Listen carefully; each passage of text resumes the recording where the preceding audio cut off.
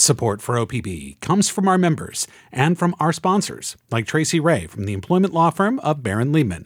Tracy says that OPB sponsorship is a great way to support the community and connect with Barron Liebman's clients. From the Gert Boyle studio at OPB, this is Think Out Loud. I'm Dave Miller. The city of Salem is facing a major budget shortfall, $16 million for the current fiscal year. To help close it, the city council recently approved a tax on anyone working in Salem who earns above the minimum wage. City officials say this payroll tax is needed to prevent the loss of emergency services. But the statewide lobbying group Oregon Business and Industry disagrees. They say the tax is too high and too complicated. They put the issue before Salem voters in a special election. Ballots are due November 7th. That is 2 weeks from today. We're going to get opposing viewpoints on the tax right now. Virginia Stapleton is in favor of the tax. She's the president of the Salem City Council. Preston Mann is against the tax. He is the political affairs director of Oregon Business and Industry. It's good to have both of you in the studio. Thanks for having us. Thanks. Virginia Stapleton first. What does a $16 million budget cap actually mean? I mean, if no new revenue were to come in, if the answer is no on this tax, what would change for Salemites? Yeah, I mean, we're looking at right away a lot of cuts to our internal support services, as well as reductions in library services and park services, as well as increased fees for park usage and our Center 50 Plus, which serves, of course, our older population. What about fire and police? Are you talking about not being able to add positions you want to, or actually getting rid of current positions? Right. It's going to be a combination of both. Right now, we have been holding off on hiring a lot, especially in our fire department, because of the uncertainty in our budget. So right now, I think we have about 17 vacancies, which we could easily fill, but we've been holding off on that. So the first round of cuts to that department will look like reducing those vacancy positions. Of course, that puts an increased strain on the folks that are currently working. And in our police department, it's a little bit different. We will be reorganizing people, and so people will be losing services within the city because of those folks being redistributed throughout the organization.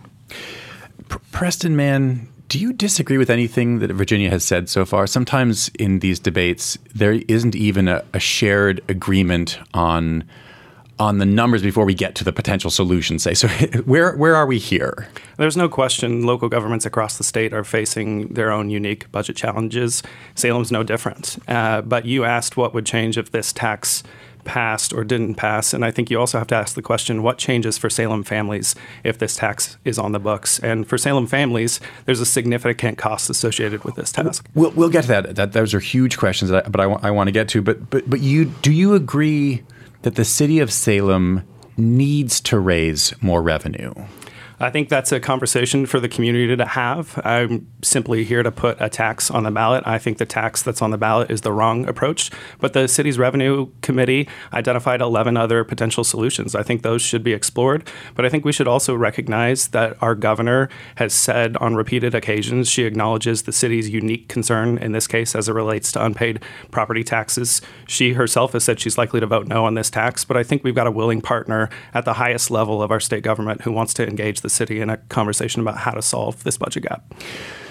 Virginia Stapleton, we could spend a whole hour, we could spend days talking about Oregon's property tax history. You spent a while when you had an hour and a half for the two of you to talk about that. I'm going to see if I can do this in 45 seconds to concentrate. I look forward to hearing this conversation into proactive questions going forward. Yeah. But Measures 5 and 50, which Oregon voters passed in the 1990s, limited the ability of local governments to increase property taxes and made it so that in many cities and counties, including in Marion County, a new operating levy that theoretically could pay for various city services wouldn't actually raise taxes on some residents because some residents are already paying the maximum allowed under state law.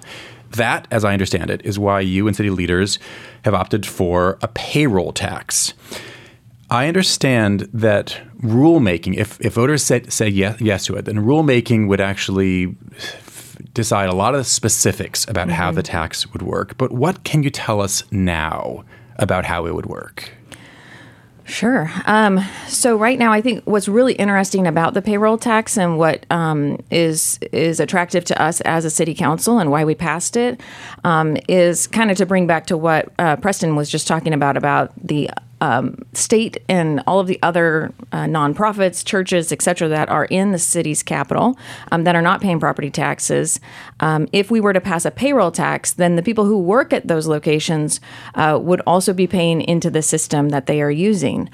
So for every worker that is in the city of Salem, they would pay this tax. And the idea is that while you are here, you are using the resources. And if you needed medical care, you would call 911 and we would respond. And so everybody working within the city limits would pay the tax. So that's basically how it would work. Preston Mann, one of your arguments is that this tax would be too complicated to administer in terms of who would pay the tax when and for what work where, to use a lot of W words all at once. Can you explain your argument? Yeah, I think it's an extremely complicated tax. It's one of the most complicated pieces of tax policy I've ever seen. And from my perspective, it simply doesn't work. You don't cross a red line every time you enter or exit the city of Salem or any other jurisdiction. However, you don't cross one that's the that city you limit see. Line. Correct. You Yeah. do cross a jurisdictional line. But how's a pizza delivery driver to know when they've crossed the city line or not? How are they supposed to keep track of when they're within the city limits or when they're not? How's the employer supposed to keep track of that? How, frankly, is the city supposed to know if employers and employees are presenting an accurate representation of that time when nobody really knows how to track it? So for the pizza delivery example, and Virginia, let me go to you. So I mean, first of all, what's your response to what Preston just said? Sure. Yeah, this has been a conversation for us in all of the different debates that we've had. And for us, we recognize that there are folks who work, especially like a delivery service, that might be challenging to try and figure that out. I am fully confident in our abilities through the rulemaking process to either set a minimum or some other function within the rulemaking process that would help alleviate that strain or that area of confusion. Completely normal in that process to work with people in the community that are struggling with that and come up with a solution together. And I think I'm fully confident that we can do that. Preston, do you have a sense for the percentage of workers for whom the complications you're bringing up, for whom that would actually apply? I think it's impossible to know because there's no parameters as it stands right now on when this tax kicks in. So let's say you're hosting a conference at the Salem Convention Center. Are you taxed on those wages? Right now, the way the ordinance is written, the answer is undoubtedly yes. So, I mean, the number is almost infinite. Is a truck driver passing through I-5 subject to the tax? The way the ordinance is written, yes. Virginia Stapleton? I think that's kind of an extreme example. I think that's something that we can definitely work out. I would say that the majority of people have brick and mortar or work in the city of Salem. It's going to be very simple for them. They own a business in Salem. All of their employees work in Salem, and it will be a very straightforward process.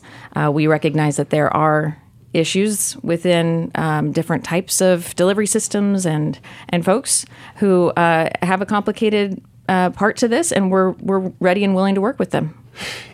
As you just heard from Preston, and as you've heard before, he says this is one of the most complicated to administer taxes he's ever encountered.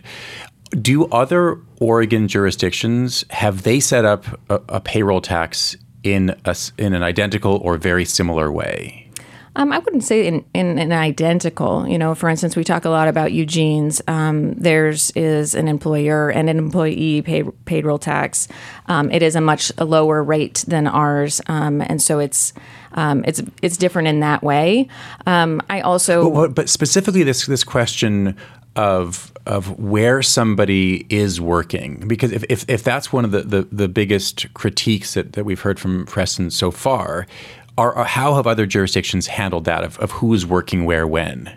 You know, I'm sorry to say I can't answer your question. I don't have that information. All I can say is that we're really honestly open to working with these communities that are going to be impacted and try and find solutions. What was the idea of not figuring that out before? I mean, so one of the things I've heard from Preston is you're asking voters to trust you, to say yes to the tax, and then the rulemaking will figure out the nitty-gritty details. Mm-hmm. Why not figure out some of those details first. Yeah, I mean, my response to that has always been that this is not the way that it has really ever been done, right? I mean, when our state legislature passes something, then it goes into a rulemaking process, and that process can take, a long time. And a lot of people industries are there at the table, and they come to solutions on how it's going to be implemented. I think that's the standard way that it's always been done, and I have leaned on that process throughout this whole time. If you're just tuning in, we're talking right now about the new payroll tax that Salem voters will weigh in on in the upcoming November election. Preston Mann is against the tax. He is the political affairs director of Oregon Business and Industry. Virginia Stapleton is in favor of the tax. She is the president of the Salem City Council. Preston, another one of your big arguments is that this tax is too high. I want to drill down into that. The tax in question is 0.814%, which I have read and heard the average person who pays the tax it'd be around $500. So if that's too high, what wouldn't be too high? What is a level that would make you at OBI say, we're maybe not going to support it, but we're going to hold fire and not raise $180,000 to fight it?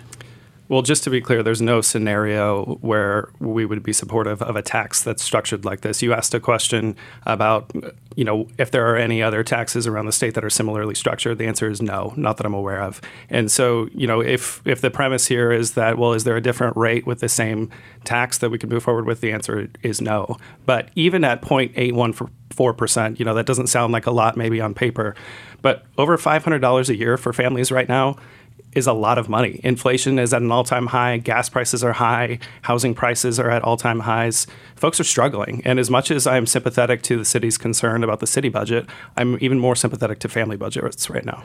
So let's, as a kind of thought experiment, say that there were a different mechanism that you found to be less problematically complicated. Is there a number, an annual number for the average taxpayer that would make you say, we will not fight this? You're saying $500 on average is too much. What about $400? What about $300? What about $200? I'm not going to sit here and put a number on it today. I think the City Council is meeting tomorrow to discuss a number of different paths forward. I'm happy to participate in those discussions moving forward. I think I've heard from literally hundreds of members of the community who are also willing to participate in that discussion. But right now, folks have ballots in hands for Measure 24491. It's the wrong approach for Salem.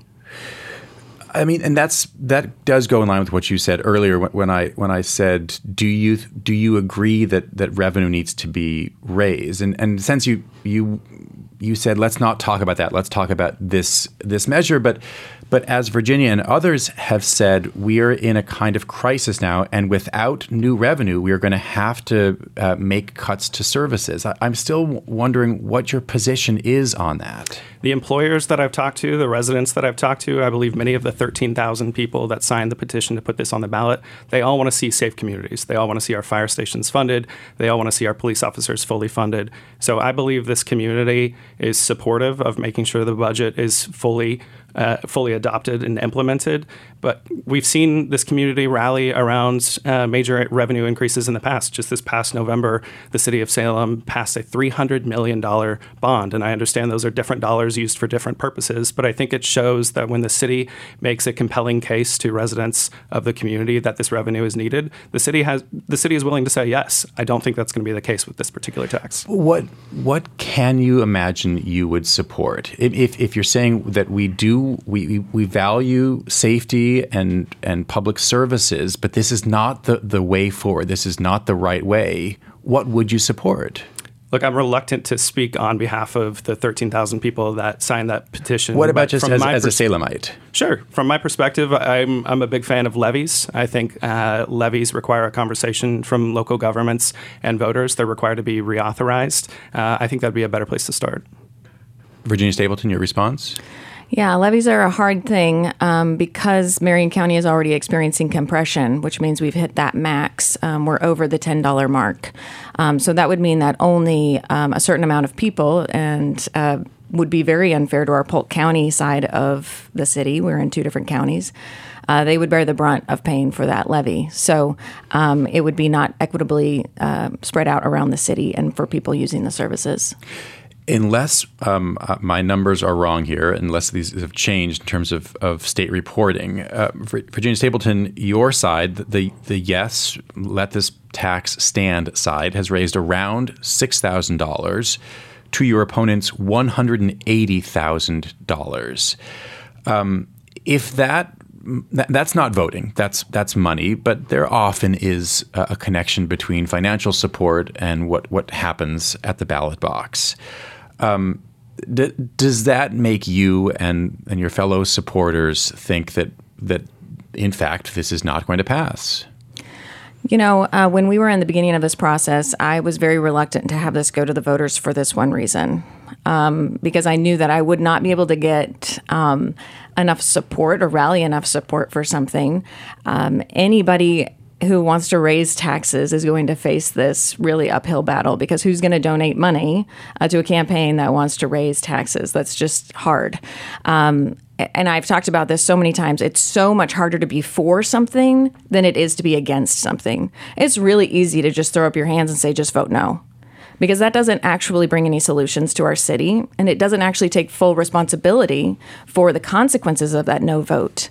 So that's why it's easy for outside groups to throw in money towards a no vote. They just don't want it.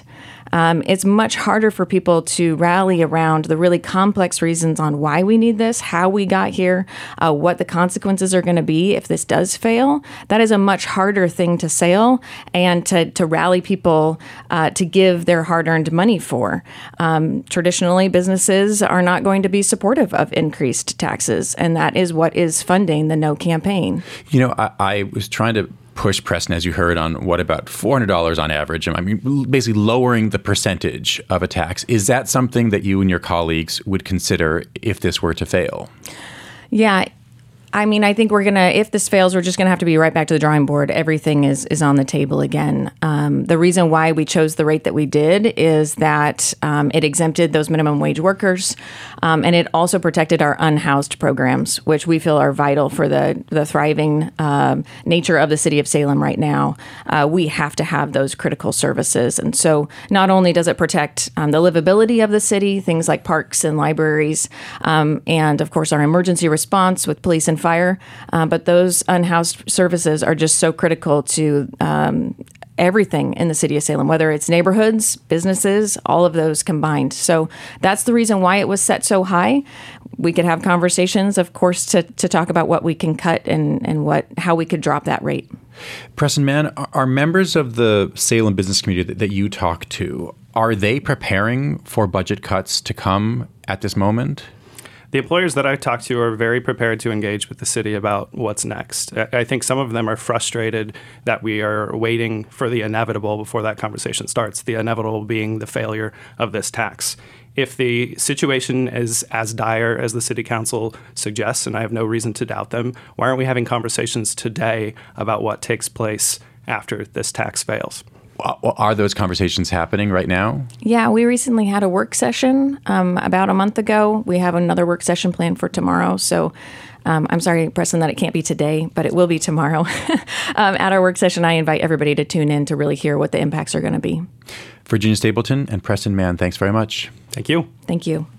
Virginia Stapleton is the president of the Salem City Council and co-founder of the committee to Save Salem. It supports the payroll tax measure. Preston Mann is the political affairs director of Oregon Business and Industry. It is a statewide lobbying group that has been the main sponsor of the ballot measure to bring down this payroll tax measure.